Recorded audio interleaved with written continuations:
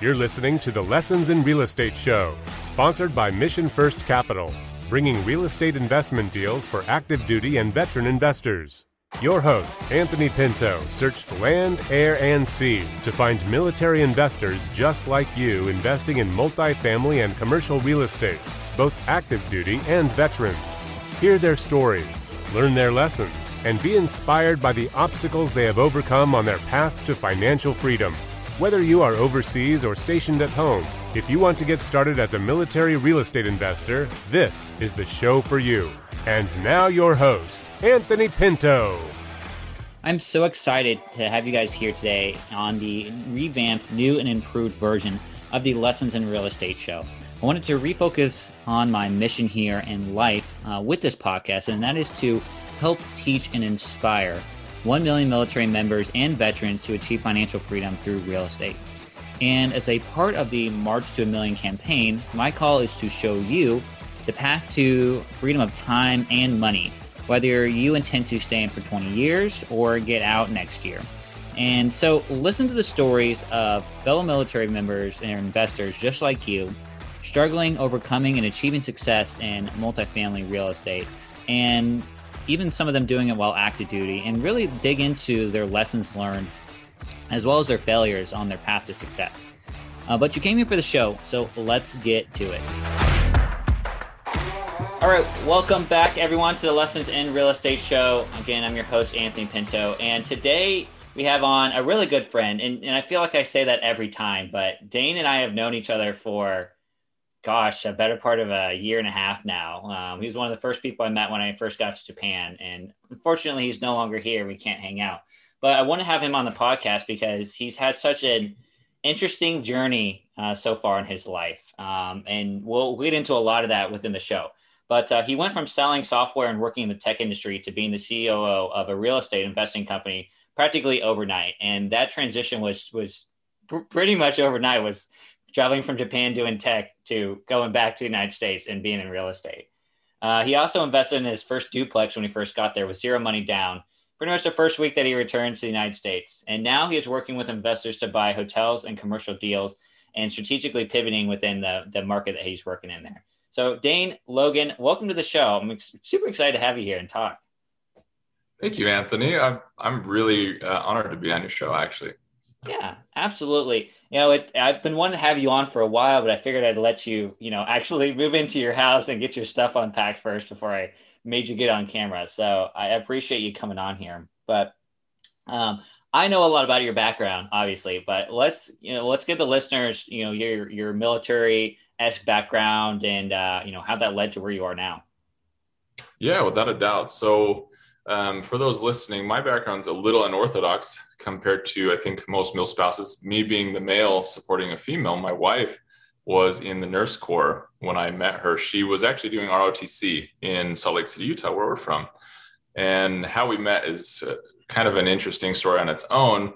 But when our paths had crossed and I found out what she was doing, I thought, wow, that's really inspirational. She's an officer in the Navy.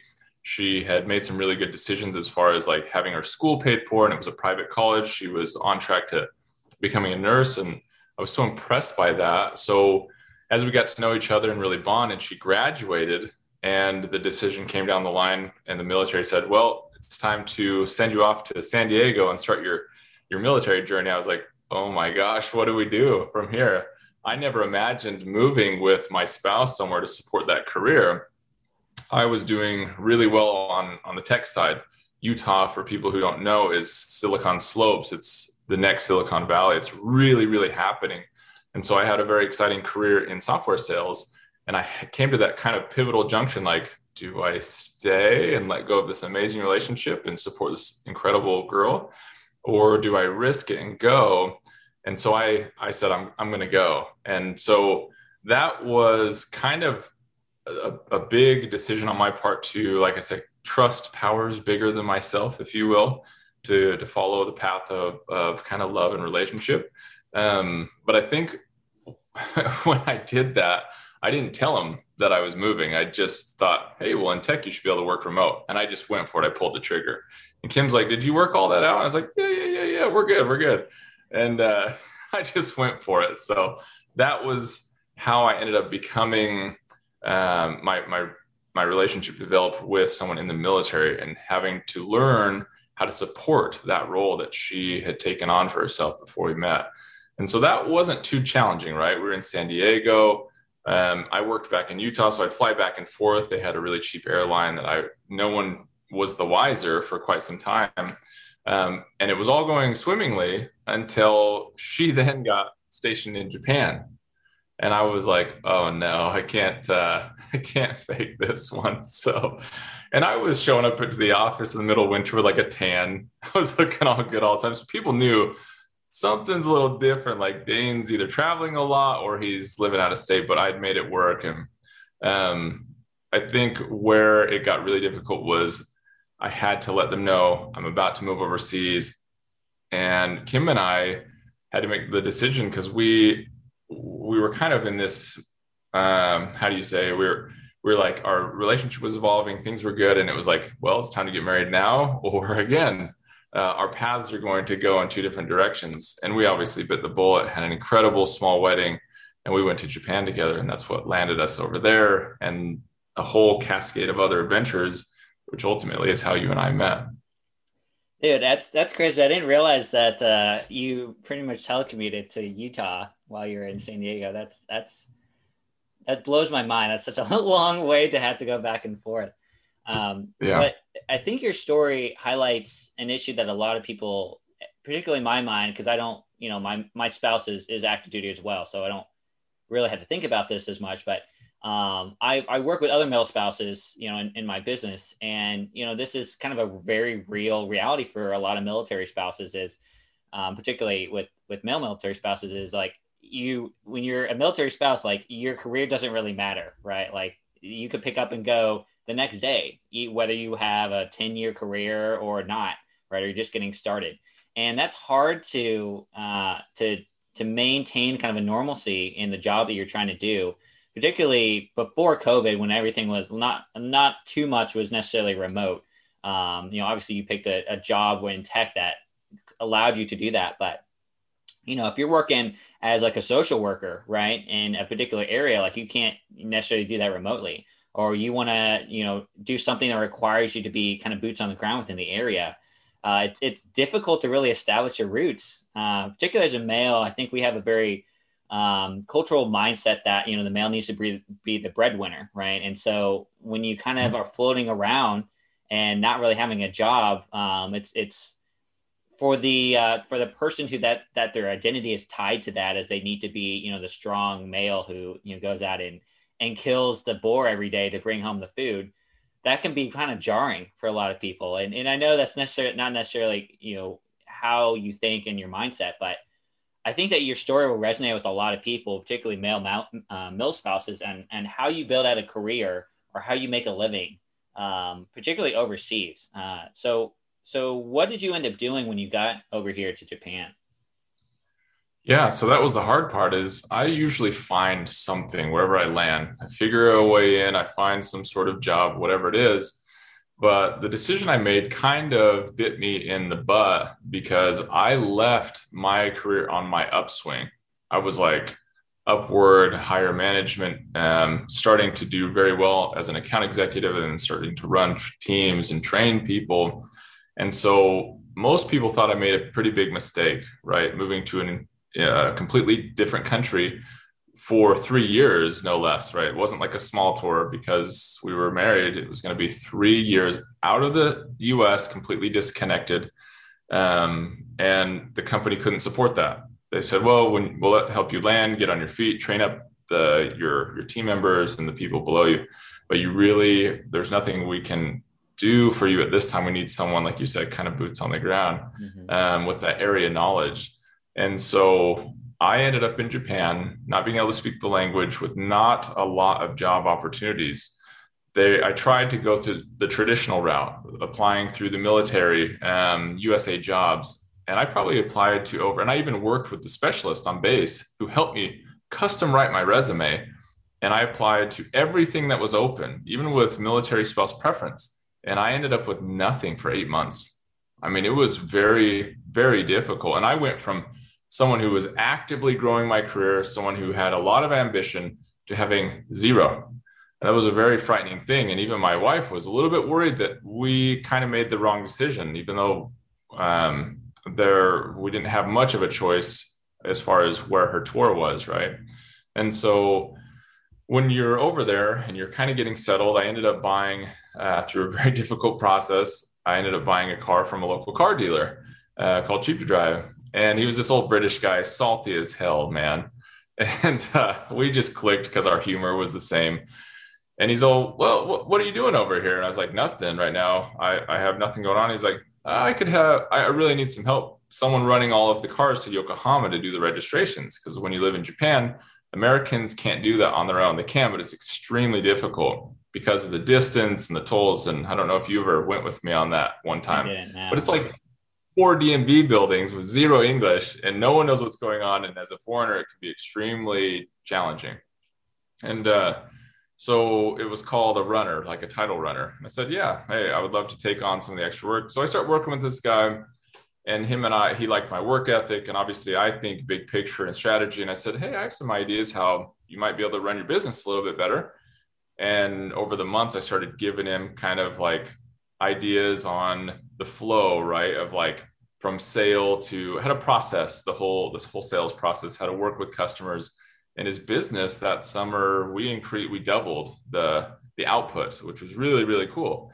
And so that relationship at least provided me some income and something to do besides learning Japanese. And I mean, all that stuff was awesome. That being there was amazing. I don't regret that at all. But just jumping blindly was probably one of the biggest risks I've ever taken. And I wouldn't do it again because I thought there would be more resources for someone like me when I got there. But the military doesn't really have that in place. And so I felt quite, like I said, a little bit overwhelmed and not sure of how that was going to kind of iron out, but it ended up working out really well. And then because of that, I ended up getting to know everyone on base. I mean, everyone from like the XO down, we sold cars to everyone. So I had this kind of inner network of information constantly around me. I knew what was going on. I knew who was coming in. I knew everyone at Kim's command. And then I realized I didn't so much want to keep working for this gentleman, right? It was a lot of hard work and not a lot of pay, honestly, at the end of the day. And that's just that industry. And so I kind of branched out and just started looking back in the tech industry. Couldn't get jobs on base, had no leads going on. And then I was like, okay, well, you know what? The nature of tech really should be remote. So I started putting my feelers out there, and I ended up locking down an awesome opportunity as the director of enterprise sales for a tech company that specializes in speech analytics and artificial intelligence. It was really, really cool. They flew me back to Utah, my home state, brought me on board, introduced me to the team, and then I hit the ground running. I was, selling globally at that point. They wanted me to open the bridge to Japan and also look into Europe and some of the Asian continents. So then it was like nonstop 24/7 because the hours were different. I had to still work US hours. So I was working all night, and then seeing the sunrise come up was when I went to sleep every day. And I grinded really hard with that for quite some time. And then the dealership guy kept calling me back and saying, hey, I really would like you to come back and help me. Would you consider maybe even buying my business? And a little light bulb went off in my head, and I was like, I do like this business. The relationships I built were awesome. I knew I could run it better. He was kind of old school, like hardcore, get it done and grind to the end, but he didn't use a lot of strategy. But the guy was making so much money. It was crazy. And so I talked to my brother, and we were going to buy the business from him, and I was going to live in Japan. I loved it that much that I was like, I'm buying this thing. I'm staying. I'm never going home. Forget tech. I would rather be a business owner. And then we got through to the final stages where we're closing on that. And his silent partner, which we didn't know about, at the very end said, I want $100,000 more. And my older brother, he's like, no bullshit. I don't know if I can swear on this. Anyway. Okay. He was like, he's like, no BS. And he's like, absolutely not. And he's like, this conversation's over. And it just cut that deal out. So then I was kind of at square one, right? Because I was like, it's too hard to keep working these overseas hours, and I'm going to have to go back and to the place where I just didn't want to move home to. I kind of launched from Utah and I was ready to move on to the next thing. And so I knew if I went back there, I have a bright future in tech. I have all these connections, but I didn't have the love and passion for it. And I just felt kind of stagnant. Like part of me wasn't excited about that. Kim obviously was like, are you crazy? Like the money you make in tech is pretty hard to make in other industries, unless you're in medical or law or something. So it was a very difficult decision. I didn't know where I was going to land. And then I got a phone call from my friend Hugh. And Hugh's someone that your listeners are going to meet very soon. He's a character in his own. I can't ever describe Hugh accurately other than he's Hugh. And I'm so excited for people to kind of get to know him better. He said, hey, and he's this quirky guy who owned manufacturing companies in China, and his parents owned this really cool company called Springfield Marine in the United States. And he would come visit me in Japan, and we had this great relationship. Also, our wives were working, and we were two male spouses. That's how we met. And he said, I want you to move to Missouri and work with me in real estate. And I was like, what are you talking about? One, I don't know anything about real estate. I'm not a real estate genius like all you guys. You guys are so much smarter than me, and you guys understand this industry so well that I knew that there would be some challenges, right? Big learning curve. And then two, I was like, where's Missouri? So it was kind of like, I knew it was in the middle somewhere. And when you live in the Rocky Mountains or on the West Coast, you think anything, let's see, east of the Rocky Mountains is just flat. That's all I thought, is just this flat wasteland all the way to the East Coast. No, not that bad. But I just thought, no, that's not going to happen. It's not the opportunity for me. But he's so persistent, and he's so eccentric, and he's not a salesman, but he's just has this way of like creating an idea in your mind, and it starts to stick with you. And it took about 6 months for it to take root. And as I started talking seriously with Kim about it, she was like, you're joking, right? Like, we're not really moving to Missouri.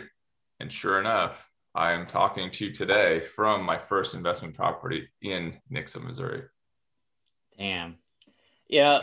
I don't know if you've read this book, but there's a book called Green Lights by Matthew McConaughey. And if you haven't read it, and the listeners haven't read it, highly recommend listening to it on Audible, because he actually narrates it himself.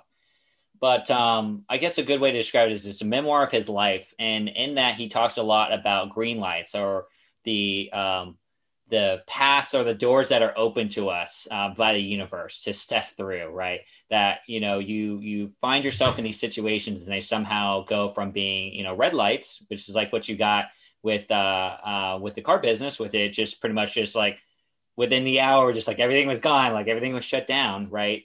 Or even just coming and getting a red light here when you first got to Japan, and you turn that into a green light, right? And I think it's just really interesting that, in my experience, I have a lot of guys that I work with who are married here, like the vast majority are married, and pretty much all their male spouses are not working, right? Because it's so difficult to get a job here. And I think, a lot of those guys also have families, so they are stay-at-home moms or dads. But you kind of took a very different approach, right? You got a red light when when Kim moved to San Diego initially, and you're like, no, like, I'm not going to accept that red light. I'm going to turn it into green light. And you worked anyway. And then you got another one when you moved over here to Japan and had to completely kind of cut yourself off from tech, not knowing what your future was going to be. And it seemed like, for 8 months, it was a red light for you until you turned it into a green light, getting into the car business. And then you got another red light with the car business, just, not actually buying it. And then that turned into Hugh. And I think it's so fascinating that, you could have just rid your time in Japan and just, sat at home and been a mill spouse and learned Japanese and just kind of survived off of Kim's income. And, I think that would have been fine. There's a lot of hurdles that you had, a lot of barriers that you had to find a job and find work. And you ultimately made it work. And I think it's a testament to your hard work and determination through all of that. and realizing when red lights could be turned into green lights. And I think that's a good lesson learned. And I wanted to emphasize that, because it seems like your journey has had a lot of rocks in it, and you kind of stumbled a few times, but they really stumbled you into another open door. So I want everyone to realize that, it's just because you're living overseas, just because you have to move to a new location, just because you're, accelerating in your career, doesn't mean that you can't pivot. It doesn't mean you can't get into something else that, you really enjoy doing. So, so let's get into, actually, I want to start with how we met, because I think this is just a fascinating story to me. And I want to hear it from your perspective, because I know what happened on my end, but I want to hear it from your end, because, it's, when I think of how we met, it reminds me of Step Brothers, where like they kind of start off as enemies, and then like they suddenly came together and just like, did we just become best friends? Yep. I feel like that's exactly how we met and how that went. So sorry, go ahead. Tell the story from your perspective. Well, I met your wife first, right? Because I worked at the hospital, or Kim worked at the hospital. The first thing she said, someone's moving in, they need a car. And at that point, I was just helping people as a service, because I knew how difficult it was. And when you go and buy from other people, you can lose a lot of money. They'll gouge you, right? And I was like, I'm just going to help people for like $100. I didn't care.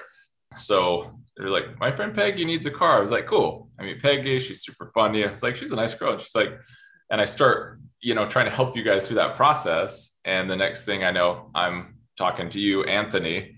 And yeah, you're right. Like, I'm kind of feeling you out a little bit. We're getting to know each other. And I can't remember, we had to go do something where I was actually taking you up to see the car, I think is what the main conversation we had. Do you remember that? Yeah. I don't know how we got on the topic. I had just read Brandon Turner's book on how to, real estate investing and the whole concepts of BRRRR, because, I had time. You described it as a milspouse. I started taking time to educate myself on areas that would really benefit Kim and I in making smart moves and living passively. And I had somewhere in the back of my mind always wanted to know about that or do that, but I had no clue how to do that. So I see this book on Audible. I get it.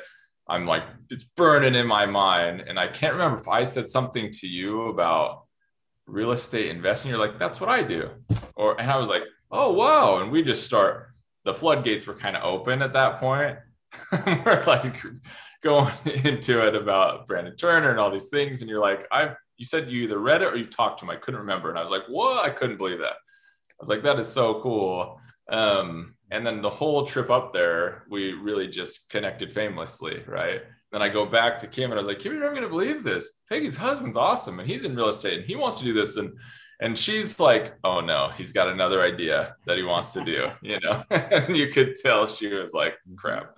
But I was so intrigued by this idea of BRRRRing property, right? And you really kind of opened the door that someone had done it that I just met, and that this is a real thing that real people do. And then you shared your story, how you guys almost got burned doing that. And it was like a real struggle with your triplex and some of the stories. And I was like, okay, I'm not going to share that part with Kim, but I am going to share that they were able to do it and do it really well. So that's kind of how you and I met, is because I was helping you get a car. It's just wild. And it was just, there's a million places you could have bought it, right? It was just strange that it happened when it did, because I still had about a year left there, or you had a year left because you left. You're still there at death. Vice versa. Yeah. I had a year and a half left, and just the timing was really, really perfect on it. And then you and I were just like, well, we should just hang out too. Like it was kind of cool how we really got to get to know each other. Yeah. It's awesome. It's just one of those things with the universe, where the universe put us on the same direction together. And it just happened to be that we're talking about real estate, and it just happened to be that, our wives work together, and it's been fascinating to kind of see, and talk with you and get your insights on a lot of stuff. Because if you guys look through Dane's bio, like he is, he's not your typical techie guy, right? His degree is not in that. Like that's not what he started doing. I think you even met Kim like in working at a psych hospital too, right? Yeah, we met at a psych hospital, and she was doing her nursing clinicals, and I was working with adolescents with drug, alcohol, suicide problems. Hmm. That was human development. My two loves are architecture and human development, and that sort of thing. So yeah, how Kim and I met, 1 week of time, our paths crossed. Like I said, a whole different story, but I always tell people met at a psych hospital, and when she got out, I asked her on a date, but she's great. So Yeah, yeah. I want to emphasize that because I think you've had such a varied life. And if you guys want to reach out to Dane, just the stories he could tell, it's funny to me when I was when my grandfather was still alive. Yeah, he was a World War II vet, and I would go and talk with him all the time, and he would recount stories from like 60 years ago. And I feel like that's what it's like talking with Dane. Is he's got so many storied paths. Like it's crazy. Like it's not typical at all, right? From how you grew up to where you grew up to the degree that you got, to going to tech and now not being in tech. I mean, it's a crazy roller coaster ride. So highly recommend you guys reach out to Dane and just kind of pick his brain on the path that he's taking, because it is fascinating. And I remember, I would come over to your house all the time. We would just sit and like smoke cigars or smoke a pipe or, drink beer, and like hours would go by, and we was just like, where did the time go? We just sit and chat and talk and discuss, life and philosophies and real estate and, everything in between. So I definitely miss you being out here, man. I do too. And it's so rare to meet people like that. And when I had met you, I thought, wow, Anthony is such an open person. The way you think about the world, and we could discuss ideas even if we didn't see the world the same way. And that to me was so valuable. And I think that's something that always drew me to psychology, is being able to connect with people. Mm-hmm. And the psychology of anything you do, people underestimate the degree of psychology. I've used my psychology to be extremely successful in sales, in storytelling, in relationship building, client success, whatever it was that I was doing. A lot of the fundamentals come from my understanding of human behavior, cognitive psych, that sort of thing. Mm-hmm. So I highly usually push people to look into some of those fields, read books that challenge you in ways that develop your psychology. My path is very strange how I got here in life. It's so unorthodox, and I would never have seen that as valuable until I arrived where I'm at today. And in fact, most of my life was quite frustrating. And I think I lived a lot in the unknown, right?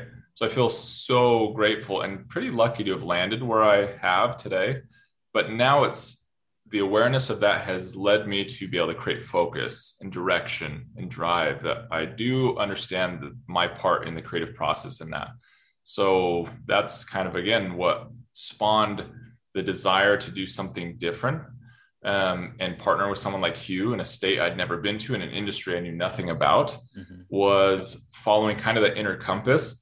So you and I had talked about, we get in depth about all kinds of areas. And I think I shared with you the story of the meditation that kind of opened me up to a whole new direction in life. And it's about creating space, right? It was a meditation by David J.I., and it was called Rebirth. And this meditation just hit me at home so deeply that it literally altered my course dramatically. That's when I locked down the position with immersion learning. That's when I ended up, partnering with you. All of these things that had come were as a direct result in my mind from doing kind of the inner work, journeying a little bit inside, and facing some of my obstacles, my challenges, my beliefs, and then creating space for something bigger instead of letting all of that operate in the background and hold me back, right? Mm-hmm. So as I've been, I think, opening myself up to new opportunities, Anthony was like, hey, I am part of this M1 tribe. It's amazing.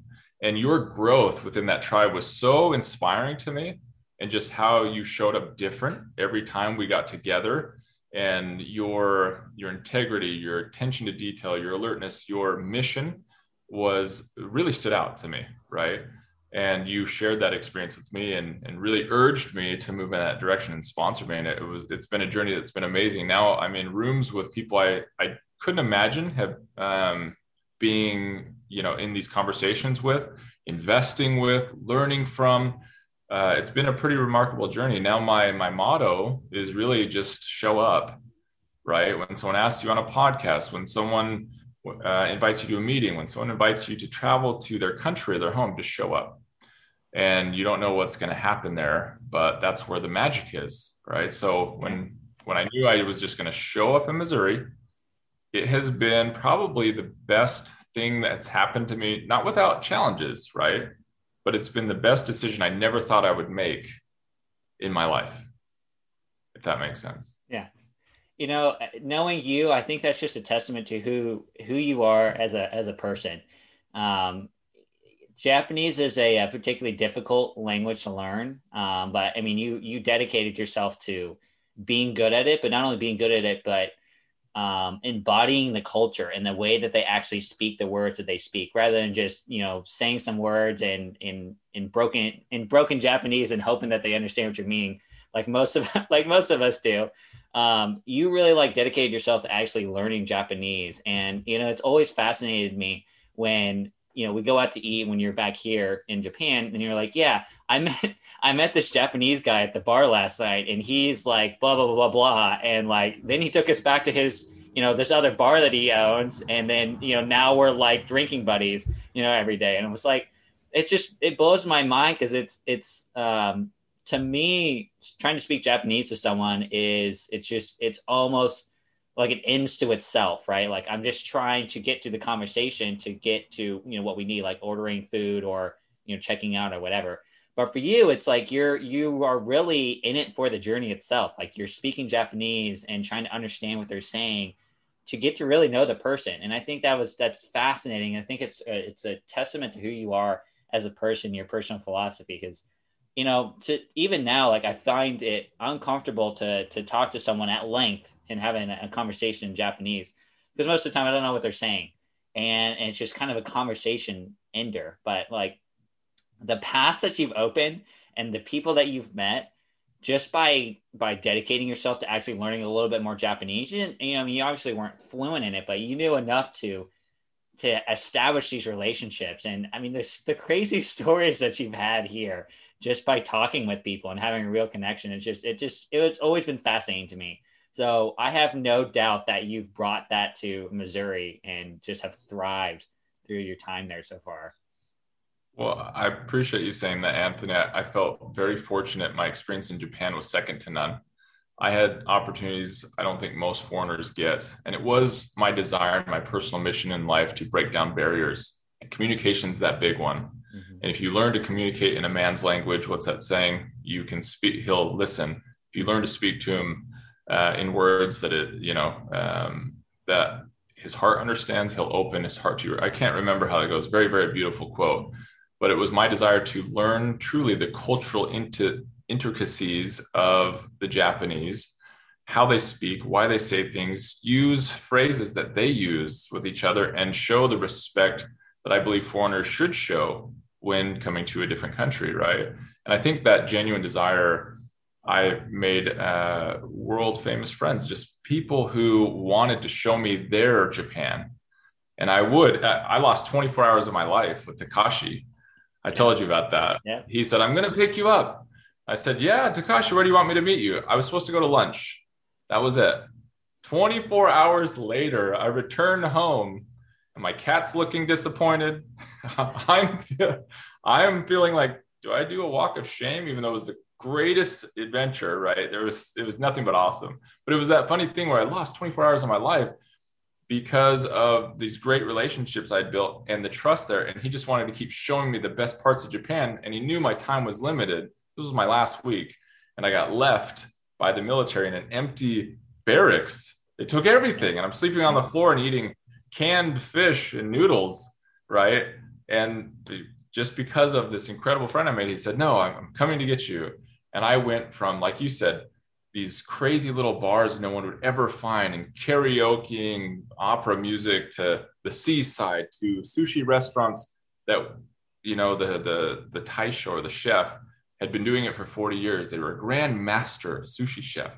And then I won all this money at a pachinko bar. The pachinko is like what do you call it? Like a casino. Yeah. I had no idea what I was doing, but all of these lights were flashing and all these Japanese people were standing around me, cigarettes hanging out of their mouth. They're like, so good.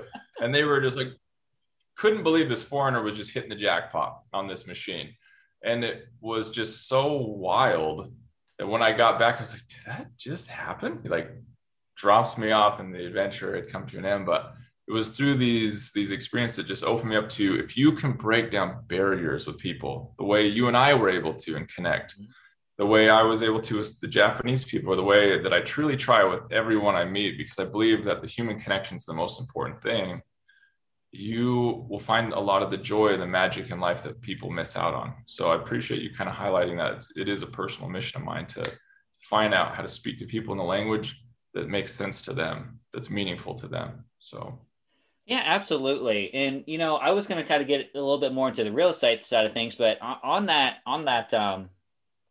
thread, I think, when we first started talking, like you kind of really helped me rebuild out my website to make it like more personal to the people I was trying to talk with.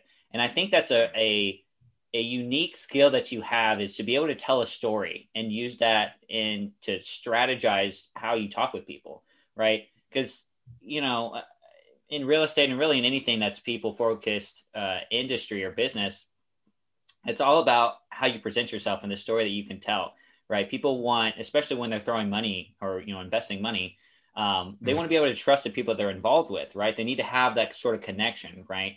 They need to know that, you have their best interests at heart and that you're a real genuine person.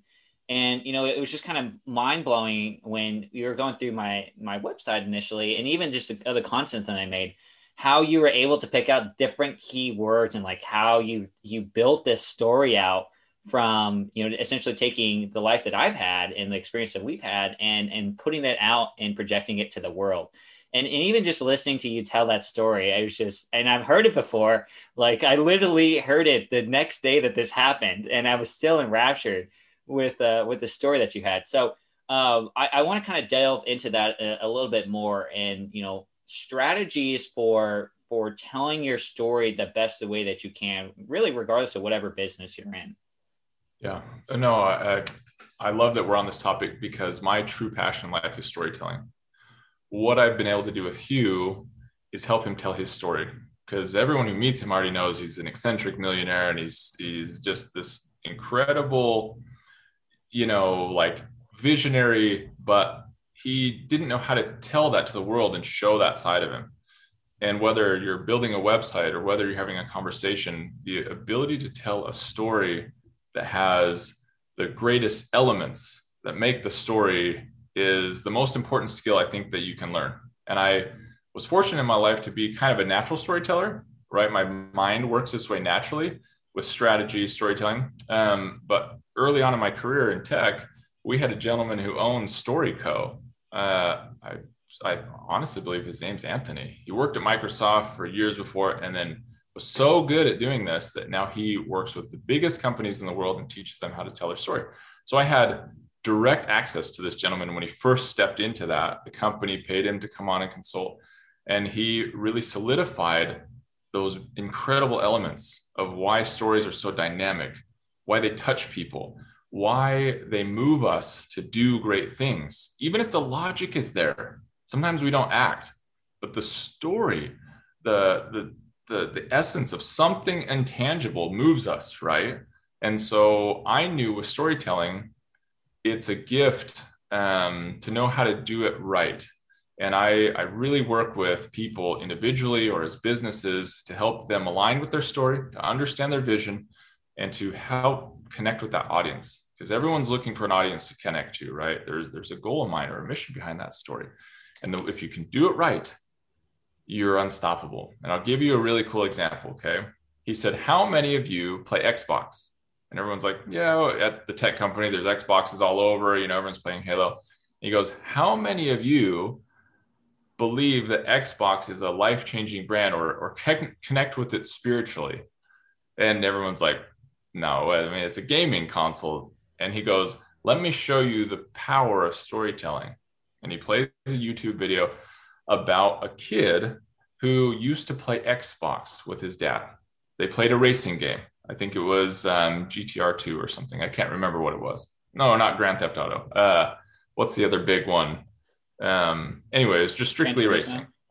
Racing or something? Gran Turismo. Yeah. Yeah. So it was GT2. Anyway. And he would play with his dad all the time. Like, that was kind of their thing. That's how they connected. His dad would get home from work. He'd come home from school and they'd have some races, and he got better and better and better. Well, his dad dies. By random, his dad dies by either something medical or tragic. I can't quite remember. And the Xbox obviously gets forgotten. His life moves on and he gets a little bit older, and he's cleaning out his garage one day and he finds the Xbox in his garage. And he pulls the Xbox out and he goes, I wonder if this even still works. Plugs it in, and he just really wanted to kind of connect with his dad, the memory that they had built together. And he plugs the Xbox in and he starts to play. And it said, when you play against the shadow of the best time you had from the previous game. It was his dad's racing shadow. So he was racing against his dad, as he started playing the game again. And the meaning of the story was so powerful and impactful. And by the end, he said it was bliss, being able to race against the ghost of his father. It was as if he was sitting in the same room as him. And again, the story moved me so deeply.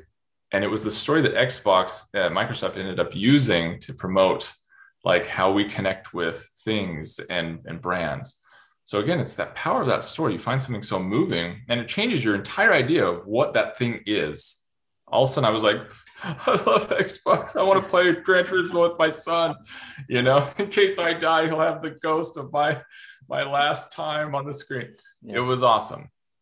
And again, once that clicked with me, I've kind of taken all of those strategies and all of that learning and helped other people or other companies tell their story better.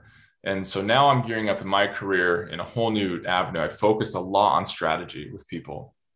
Strategy is the thing that's most easily overlooked. You have to have the operations. You have to have the business intelligence. You have to have all these things, right, to make a business run, without a doubt. But the truly great businesses employ great strategy. And I'm very fortunate. My cousin, he's one of the greatest business consultants and strategists, I think, of our age. His name's Herman Gear. He owns Edge Consulting. He is really incredible. Him and his wife have been doing this for several decades. And he really connects with people's story, with their why. He understands them. He's worked with, I believe, Apple and Virgin Mobile and I can't remember the list. It goes on, but he truly is a master at understanding the story and the why and building culture, right? And so I started to see the vision of why this is important. And now everything we do, all the videos we produce for YouTube and the content we create on the Greater Ozarks Realty side, the company I work with, Hugh, I employ story. It can't just be informational. It can't be transactional. The power is connecting with the people. So that's, I think, an area that, again, not just I have a personal passion for, but is something I'm continually to grow and help other people grow in as well. I mean, that was fascinating. Just hearing that story and connecting with it, because that's true. I mean, you can have the best product in the world and it's going to change all these lives, but if no one can connect with it, if no one can see your vision for it, if no one can, understand what your motivation is, then, it doesn't matter. And, I think a case in point is if you've ever watched Shark Tank and you see the founders get up there and they tell their story and give their background and how this product has kind of been has been in their minds for this amount of time because they're trying to solve this particular problem. And that's, I think it's so amazing to see that interaction and see how people kind of come up with these ideas and see what their motivations are. And it sounds like that's exactly what you're doing. And I think it's vitally important, particularly in real estate, as well as you're trying to connect with real people who may, want to get into real estate and don't necessarily know how, or they need to sell their home because, their grandfather, died or whatever. But this home really has a lot of significance to them because, maybe they would go over there every weekend and, spend the time with them when their parents had to work.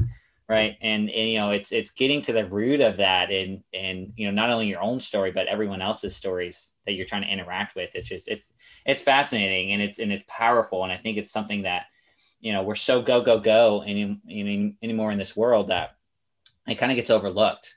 So I thank you for bringing that up.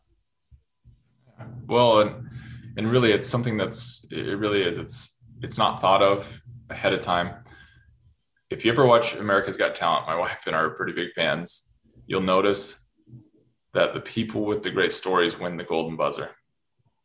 They're talented beyond belief, but their story is what draws the judges to push that golden buzzer, right? And in real estate, it's no different. Why are you doing what you're doing? The reason I love what you represent, Anthony, is when you came to me and you talked to me about your ideas, you're not like, I want to start a real estate fund and make all this money and woo, all this great stuff, which every business has to make money. Every business has to operate with capital. But you said, I have a mission. This is what I want. This is the community I want to serve. And you have such a clear path in front of you that I was like, that's a story that you've connected deeply with your story and your strategy, right? Mm-hmm. And again, that's what I think separates you from most real estate investors. And for most people in general, you have this foresight and this desire to really connect with your inner mission.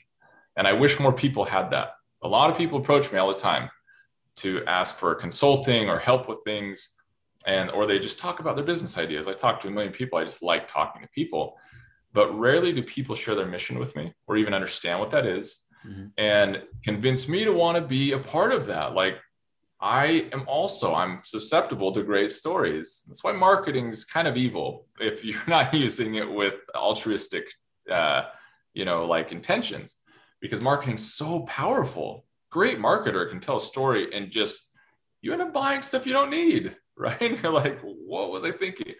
But when people do it with the intention to serve, as you're doing, it really draws me to want to be involved or help you or just listen to your story. And that's how I know, right? That when I feel moved to do something, someone's done something right. Mm. And that is the kind of things I want to be involved with. So everyone listening, whether, they're military spouses or whether they're seasoned investors, you have to start from somewhere. My story is very unique, and I'm not some savvy investor with millions of dollars in all these doors. I'm at the beginning, but I felt drawn to the people who had great stories. And that was where my gift was. And that's where I feel lucky, because I landed right in the middle of a full-time real estate, career where most people can't do that. They still have to work their W-2 and invest on the side. And I saw the struggle that a lot of these big guys on bigger pockets and other things have there, where they wish they could do this full time, but they couldn't. And I happen to be one of the lucky few who someone's like, come help me build my business. And it happens to be a real estate investing firm. And I was like, what? Awesome. Yeah. And then, I had the chance to work on a different fund with Mission First and other projects. And it was like, all of a sudden I was thrown in the heart of real estate as a full-time career. And that was so awesome and unexpected. But that's, again, it has to do with, maybe it was the way I shared my story, or I shared strategy, or tried to add value to what people were doing, that they wanted to invite me to be a part of those things. And really, if you lead with value and you have a mission, there's not much you can't accomplish. I truly believe that. Love it. I love that, man. All right. I think we could probably talk about this conversation for, another 20 minutes. But we're getting to the end of the show, and I want to get into the snapshot round. So you ready for it? Let's do it. All ahead, plank, cavitate, snapshot, tube. All right, here we go. Dane, what is your number one failure in real estate? I didn't invest sooner. I didn't get involved, and I backed out on deals that I was too afraid to execute on. And I listened to other people. I didn't trust my instinct, and I lost out on some amazing investment opportunities with houses and different properties early on. Awesome. Yeah, I mean, that's a big one is, what's the saying? The best time to buy real estate was 20 years ago. The second best time is today. So yeah, absolutely. Agree. All right. As a military or military related investor, what advice do you have for other military investors to be successful? Get involved, start doing your research. No matter if you're deployed in Japan, it doesn't matter. If you're a spouse, be the spouse that learns this incredible industry and add value to your household. I can't stress that enough. Be the person who starts connecting with the meetups, starts getting the knowledge and really pushing your family or your spouse and your partner to get a little bit uncomfortable. Start investing in some real estate, even small, in a small way. It doesn't matter. Just get involved and just show up. Love it. All right. Well, you're not serving your country, so I won't ask you that. But last question for you, Dane. What is your dream? My dream is to sit in a room and help amazing people tell stories. I mean, like big thinkers.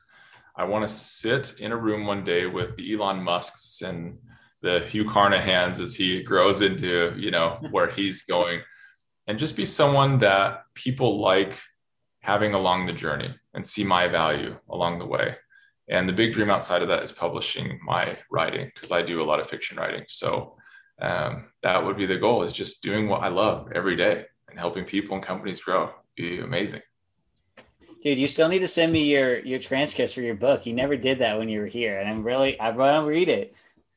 I would be honored for you to read it. I just met with a published author last night, and he gave me such amazing insights. One, it reaffirmed that I'm on the right track. And two, he made himself available as a mentor, and just, it was just so insightful. So I'm excited. I will share with you some of the stuff that I have, and I would very much value your feedback. So yeah, absolutely. I love reading your stuff, because I know talking with you, how the storytelling really kind of comes out of you, but I can't imagine putting it on paper where you can build these whole other worlds and stuff. So anyway, yeah, please send it to me. I'm super excited to hear about it. But Dane, it's always a pleasure talking with you, and I wish we could still keep doing it more, because it's been about 6 months since you left, but I appreciate being able to spend this time with you and really just having a conversation about your life and the roller coaster ride that you kind of had, but that's ultimately kind of led you into real estate. And I think it's fascinating. So I'm sure a lot of people will want to, contact you and talk with you about, what you're kind of going through, particularly as a mill spouse. So where can people go to learn more about you? So you can connect with me on LinkedIn, just Dane Logan. You'll see a picture of me standing in Venice. So you can reach out to me that way. Dane Logan at outlook.com. I was lucky enough to just get that without 82 or whatever else. They can reach out to me. My phone number, I'm local in the States now, 801-512-6835. Say you heard some of the things I was talking about on your podcast, and that Anthony Pinto, and I would love to open my schedule, my time to meeting any of your audience.